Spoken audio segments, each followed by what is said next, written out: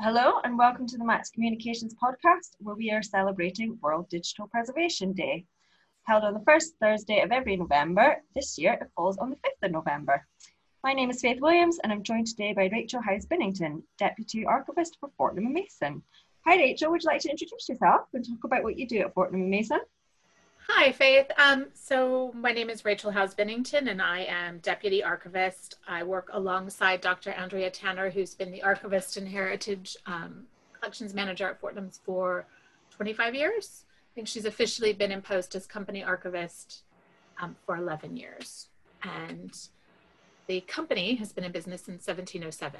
The archives, there was an archive survey done in the mid-'80s, which I think is the first point at which the business was like, ooh, corporate memory, we need to get a handle on that, which is not unusual, I think, in companies that haven't had a chance to pause and really take stock and evaluate their histories. And from that then led to Dr. Tanner coming on as a volunteer on Saturdays, and then led to her coming on as a full-time member of staff. And then a year and a half ago, she got me.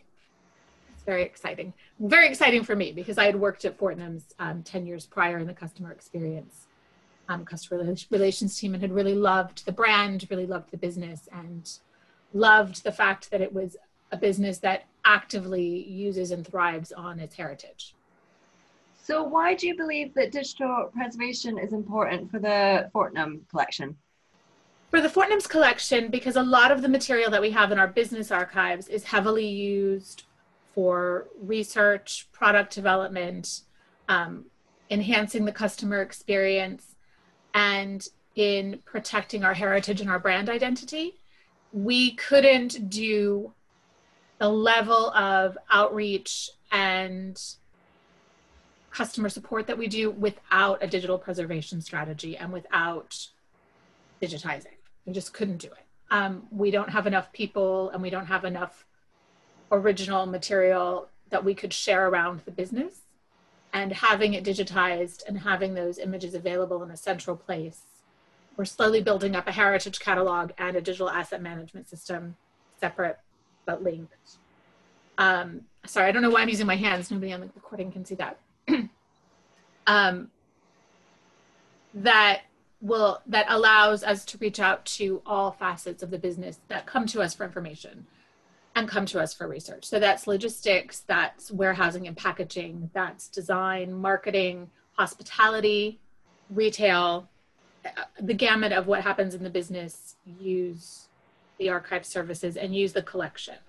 So I should say something about our facilities and historic building preservation, because that falls within our remit. We work alongside our facilities management team to manage the physical structure of the building. So brickwork, cornicing, paint, woodwork, all of that has to be historically accurate. And we have to make sure that we're completely on point because it's a listed building and we're responsible for managing that aspect of its history. So in terms of your strategy, it sounds like a lot of the usage will be internal. Does that guide how you target the material, what you prioritize? Yes, it does. We have a strategy that we project out 18 months. So when I came on board, I did an overview and I wrote a 3 to 5 year strategy with an 18-month immediate projection of what we would be doing. And that immediately got usurped because it is also driven by business need. So I've just fast-tracked having all of our menus from our restaurants digitized, which we knew was coming, but we thought we would have a year and a half or so to do it. But COVID has completely changed the structure. Obviously, at the moment, none of our restaurants are open, right? But we're doing takeaway food, and we've recently teamed up with a delivery service. So you can, if you're in central London, I think it's out to zone 2, you can order through Supper and have Fortnum's delivered to your doorstep. You can either have the meals cooked or you can have them pre-prepared for you to cook and finish at home. And we needed to be able to look at what we've done before to just increase our offering and come up with new and inventive, and yet, I don't want to say nostalgic, but something that makes you feel like it's reminiscent of the experience that you'd have at Fortnum's. So having those menus done now mean that my executive chef, who is going to be on site at Fortnum's, can go through the menus and be like, you know what, this is what we were doing in the 20s. This is what we were doing in the 30s. We're doing sandwiches again, you know, for people to take away. What kind of sandwiches? What is the twist that we can do? What was Bullstein recommending that we would do when he would do his live cooking demonstrations? But it also means that people in the marketing team can sit at home and work remotely and engage with the menus in terms of a design element, in terms of wording. We're very particular about our brand message and the Fortnum style. And so the menus are a clear indication of what that style should be, because they are representative of our love and our passion for food and celebration. If that makes sense. Yeah. So COVID has had but it was not expected, I should say, that we had to fast track that. Huge impact on your strategy then. It did. And it happened very quickly. So, and it only happened as fluidly as it did because I had an intern who started in September, and we were able to put her immediately onto the menus, because at the same time we were doing a digital preservation of our shop windows and our visual merchandising. So both of, and the visual merchandising and the shop windows were also business driven, and we needed to have it done because we were using photographs.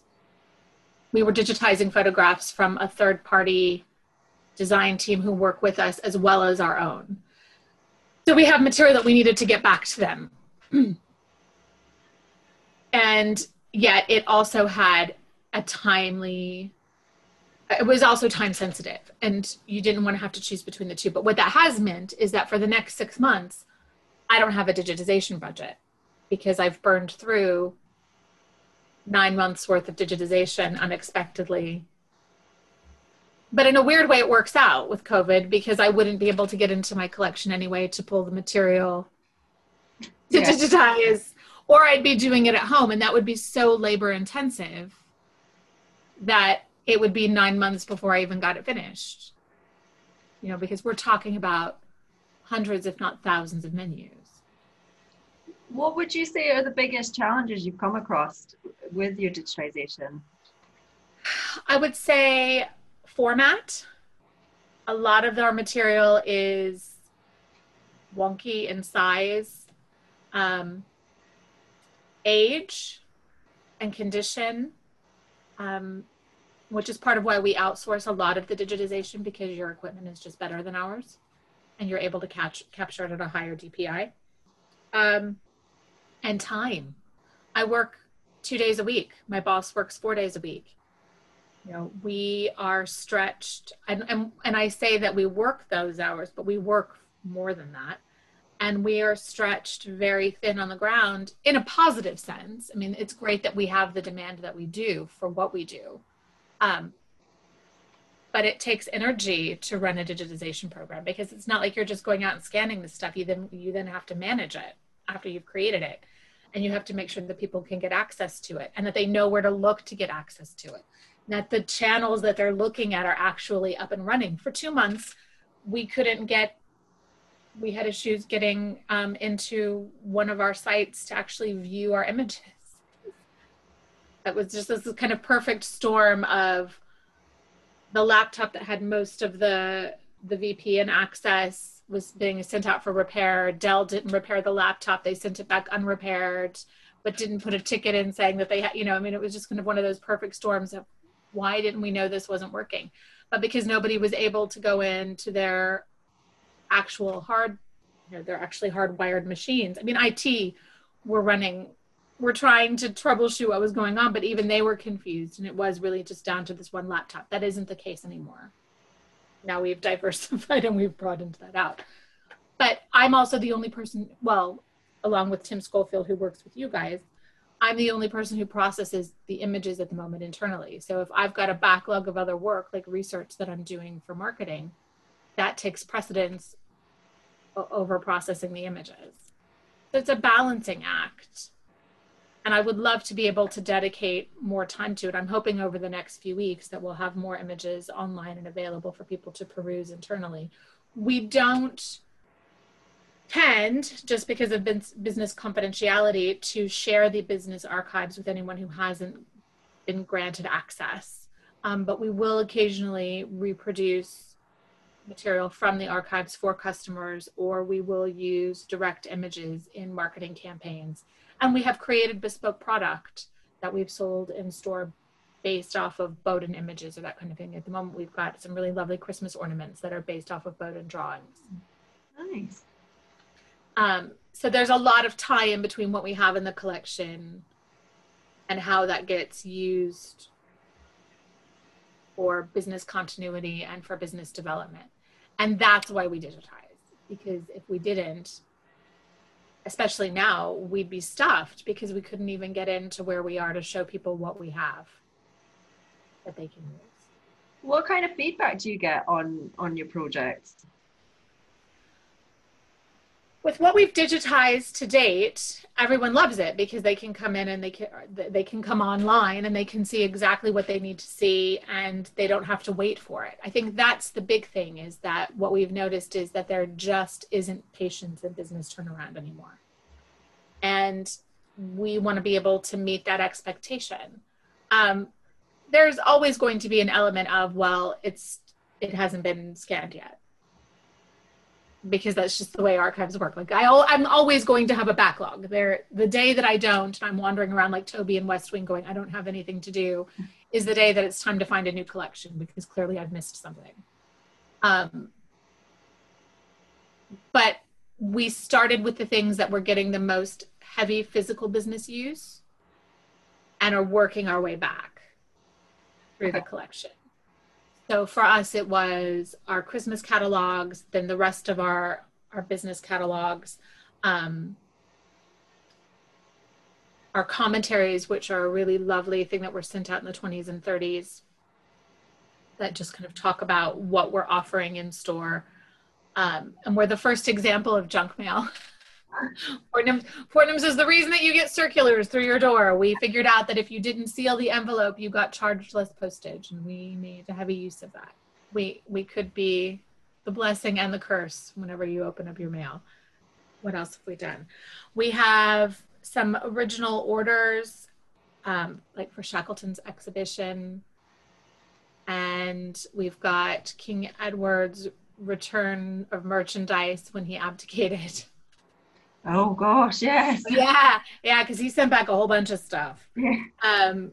And we've had those digitized because we use them, and we've had surrogates reproduced because we use them in talks. Like if we're having a dinner and it's specific kind of, as part of a tour experience, you want people to be able to look at the surrogates and get a sense of the actual documents themselves. And you can see that through a screen, but if you're in the room, you want to have a physical, the physical surrogate, I think, is a nice touch.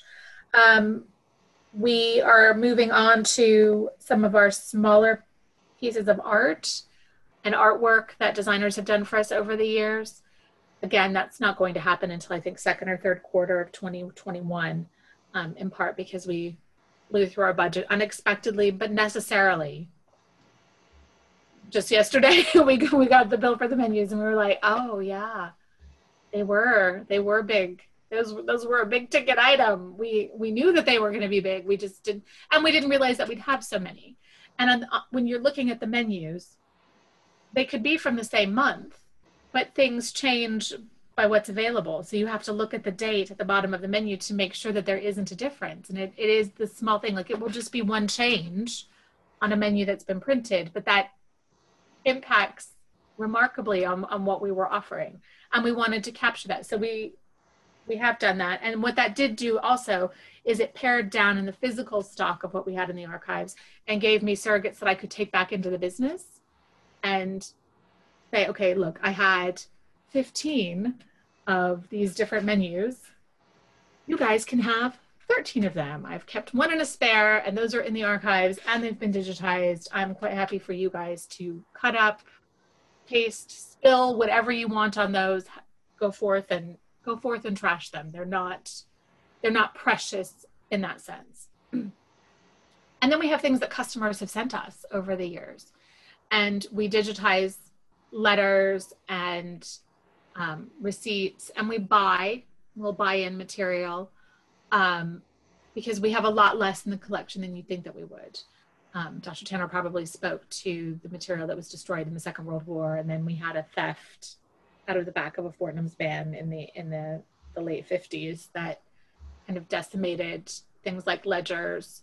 We are working on our shareholders' minutes and our directors' minutes, but again, those wouldn't be available to the public anyway. But for us, from a business history standpoint, they are invaluable because the detail of what we're carrying and what we're looking at carrying and our relationships with suppliers, those are important. They're important not only for our history, but they're important to dictate how we should be treating our suppliers today. Like, we have a certain reputation to uphold, and we want to make sure that we're doing that. And the only way that we can do that is to look at our elders. Yes, so your strategy is to digitize the past, keep your collection, your archive collection focused, but still have a wealth of material to draw upon. Yes. And so we then also look, I mean, we do have contemporary material in the collection that we don't have available as born digital for whatever reason. We didn't get it back from suppliers, we didn't get it back from the creators, or it just got deleted from the server and all we have is the physical. And we digitize those as well. And that's the heritage perspective. The digital asset management, that is really looking at our born digital files that are getting produced and trying to figure out where the intersect between what needs to come into heritage and what needs to stay within the business, and developing those retention schedules, which is going to be a very slow process. It was identified as a business need when I was there in 2010. It has been repeatedly, identified as a business need, and it is accepted that it's pressing. It's just finding the time, the staff, and the resources to do it, because we try to run a pretty, lean and mean ship, and that means that you don't always have time to stop and do the things that. In terms of your heritage archive, I know some of it will be kept back for your own purposes and to maintain your brand, but how much of it is available for just the general public? It's on a case-by-case basis. So if you write to us and you contact us and you tell us what you want to use it for and what you're looking for, odds are we're going to let you have a look at it. Like, we're precious about it, but we're not secretive about it. We don't have a viewing room at the moment. Like, the collection isn't dark, but it's not on site at Piccadilly at the moment. And it isn't as open as either Andrea or I would like it to be in that sense. I think from a visitor's perspective, it would always be, there would be key things that we would display for tours. If you had a specific research need and it was supported by the business and you had gotten clearance from our board or from the FD, then we would happily have business research use of the archives. We had some very interesting discussions. The resurgence of justified concern around Black Lives Matter and the colonial legacy and relationship of Fortnum's with the empire, because let's face it, there's a relationship. Mm-hmm. And we're in the process of taking a lot of care about researching that and looking into it, and also recognizing that at some point we will have to bring in external researchers to help us examine that, because we're in some respects, we're too close to it to really see, and we're protective of it, right? Yeah. Like, it's our baby. So we want to acknowledge that there are awkward moments and that there are things that, even within the context of history, probably weren't done well, that we were part of. But we also want to protect our baby. Yeah. So it's that really awkward, painful dichotomy. I think when you're looking after heritage collections and you know that there's something uncomfortable, you can't turn away from it. You have to acknowledge that it's there and that it's part of the story. But how do you do that, and how do you do it in a way that's respectful of the questions that are being asked now, but also cognizant that times were different. Yeah. And I'm not saying times were right. They were different. Yeah, it's interesting. That filter or that kaleidoscope that emerges that has to be examined, and I'm not necessarily the right person to be interrogating the material in that way. Because I come with my own. Yeah, it's been an eventful year, but there's been a lot of looking backwards and looking forwards at the same time, and kind of what cues you want to take from history, what you want to learn, and what you want to carry forward into society. Have you noticed a kind of renewed interest in archives this year, particularly?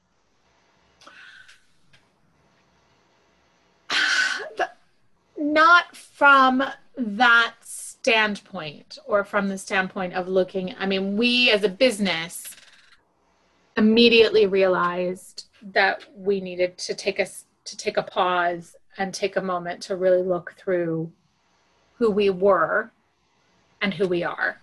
But we hadn't really seen, and we haven't really seen that much of a questioning about that from our customer base. And I don't know where that is being driven, or why that hasn't been more of a thing. I think it will become,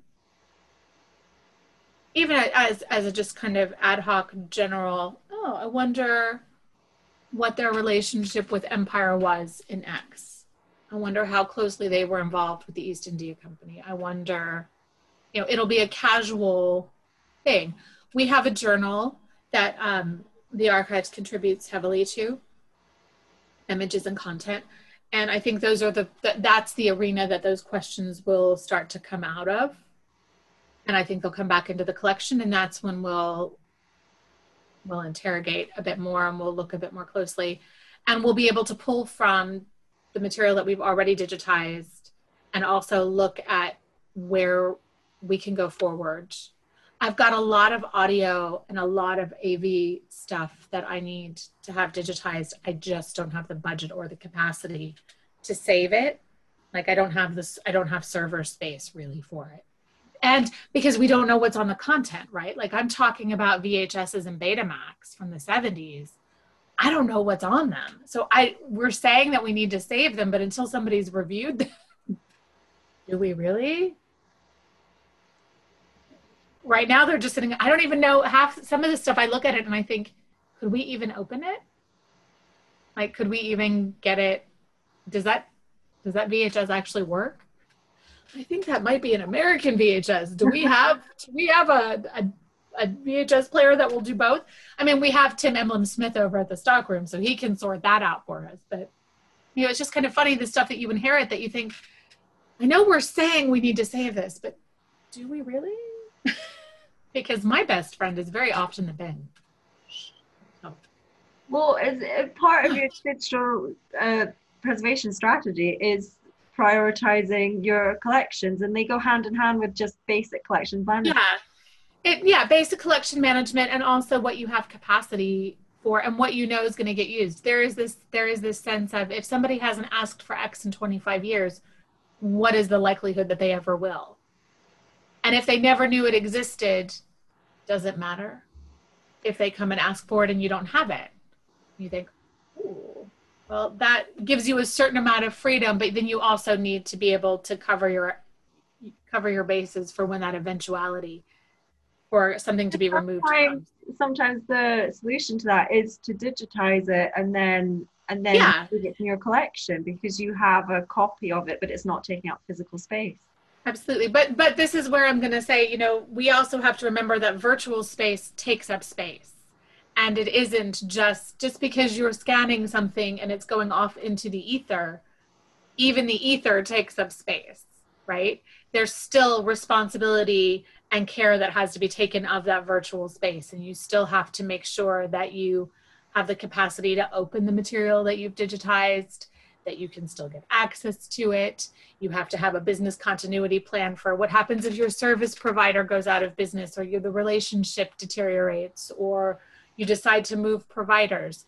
All of those things have to be factored in, and it creates almost a carbon of what you've got with your physical collections management, right? Except that you don't actually have the luxury of being able to go into the warehouse and being like, okay, well, when I break up with you, I'm taking all of these boxes and I'm moving them into a van.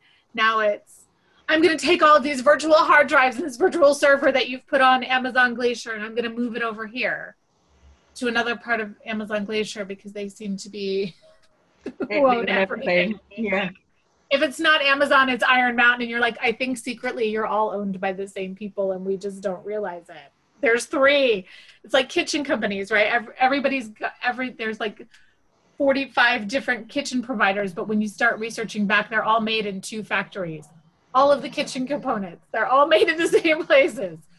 But you still have to manage that. Mm-hmm. And it still requires, you know, legal provision, cost, metadata, you know, the same kind of cataloging purview that you have to take with your physical collection, you have to take with your digital collection. And then you have the extra layer of having to tie them to the physical item if you still have it, or the rights issues or removal issues if you've chosen to cast aside the physical.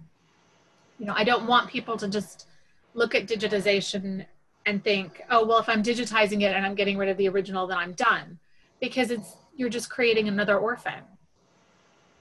And I think with digital stuff that isn't looked after properly, you're in even more danger of it being forgotten because they can't see the physical item. That's a good point. You know, it's just one of those things that I do worry about. And, you know, we can talk all day long about digitization and how essential it is. And I do believe it is essential. I think it's inevitable that it is the way that the heritage sector is going. We see it every day, right? And we use them every day. And access to archives, I think, during an incident like COVID has shown us the value of digital preservation, right? But I still don't know how long it's going to last. I know how long the Magna Carta lasted, and so I can benchmark how long it's going to continue to last in its physical state, but I can't tell you how long the images are going to last because I don't know what the technology is going to look like in 15 years. I mean, I was just talking to somebody about this the other day. In 2005, I didn't have a Facebook account, and I wasn't taking pictures with my phone to the degree. I wasn't documenting the minutia of my life and then trying to filter out what goes into my personal archive, what goes into my, you know, what goes into the bin, what goes up on my Instagram, who controls my Instagram after I die. I wasn't thinking about any of that kind of stuff. And with digital preservation, that becomes a whole other issue that the business has to think about. Yeah. That if there isn't an archivist, or if the archivist leaves, it takes that knowledge with them that the business might not even be aware that it has. And that worries me. That potential for things to fall through the cracks and then get lost. And then you've invested all of this money and you have all of this artifact and product, but nobody can get to it because they don't know where it is. I worry about that constantly. Like I wake up in the middle of the night and these are the things that keep me going, oh, crap. Does Georgina know who we've got down as our storage providers for Dryad? Who has the master logins? Oh, wait, it's okay. I sent them to IT. I've got to, you know, I'm looking through my email. Nope, it's okay.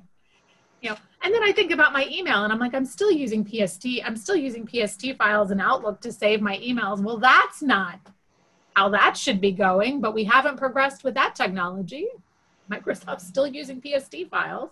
And yet I know so many people who will save attachments of material that's in the archives. Like we'll send images. We have a huge issue at the moment because we're at this awkward stage between a digital asset management system coming online and just being able to communicate through the business where everybody's using anything and everything they can to get their work done. It's like, yeah, but we really shouldn't be transferring this. And we really shouldn't be loading this up to your private G drive. And we really shouldn't be doing X, Y, and Z. But at the same time, there's a business need.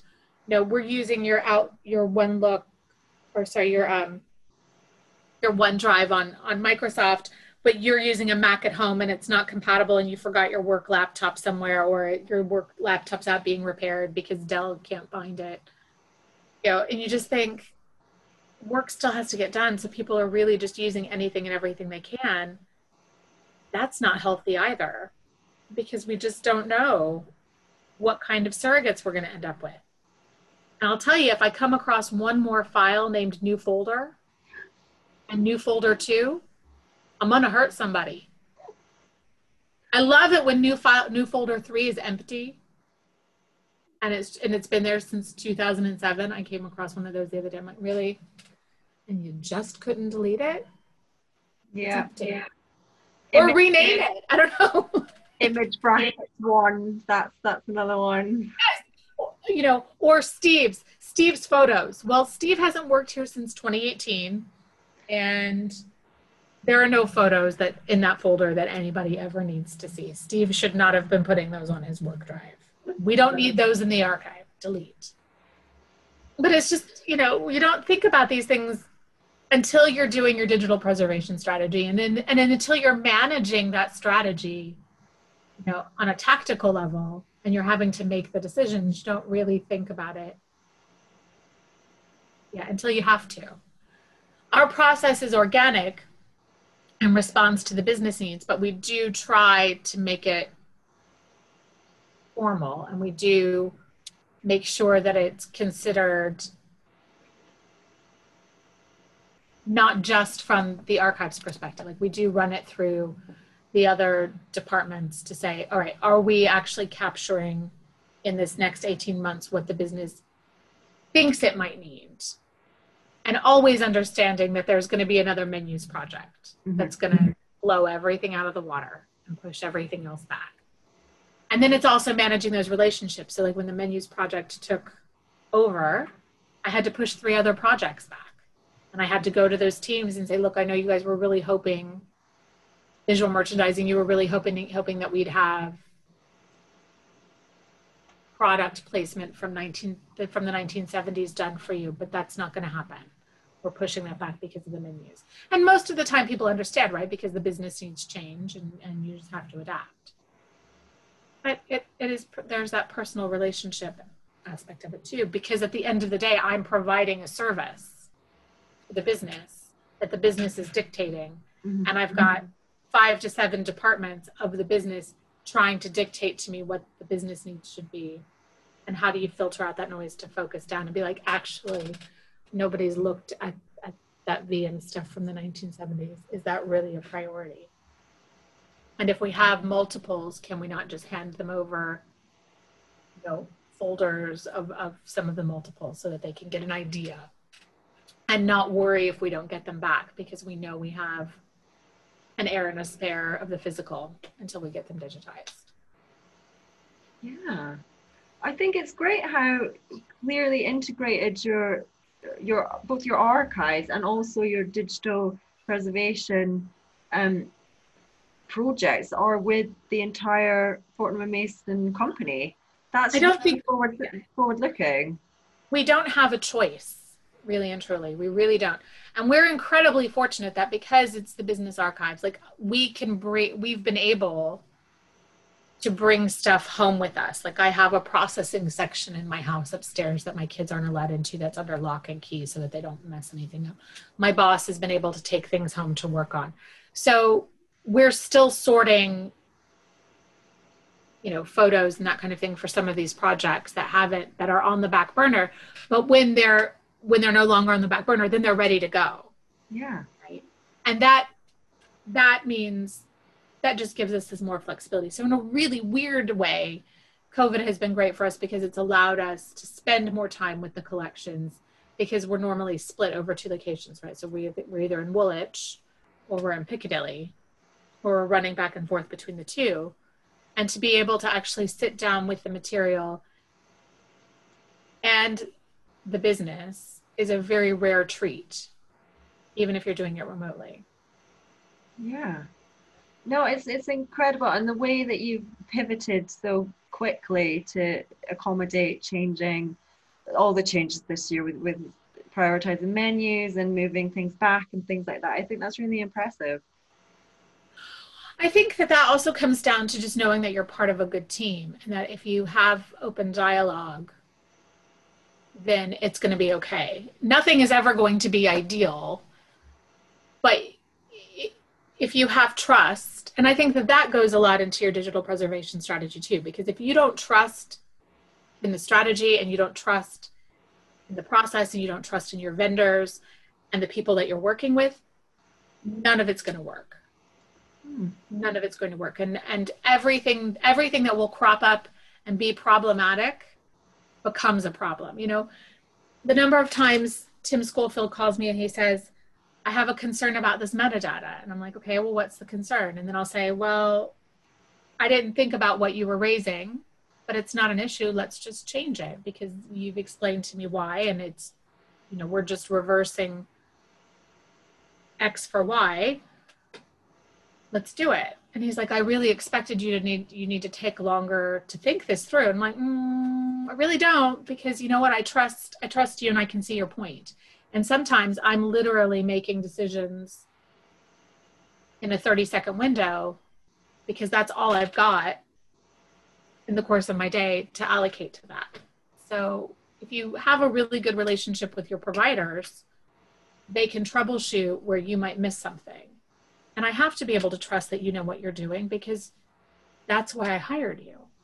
If I could do everything perfectly all of the time, I'd be dead because I'd be exhausted and I would have died from lack of sleep. But that's why I have you guys.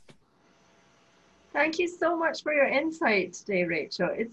I really enjoyed hearing about all the challenges you've had and how you've managed to cope so admirably. It's been well. I hope that gives you an insight of what it's like to work in our business archives. I'm looking forward to hear what other people have to say and how they're doing it better and what I can crib off of their cheat sheets. Well, you know, the great thing about the heritage industry is that we are quite collaborative and it's not true. Yeah, all the time. I do love how we share. Thank you very much for joining me today, Rachel. Okay. Yeah, I really enjoyed it, Faith. It was great. And it's great to see you again. I haven't seen you in a while. Yes, thank you. Right. Bye. Take care. Talk to you soon. Bye.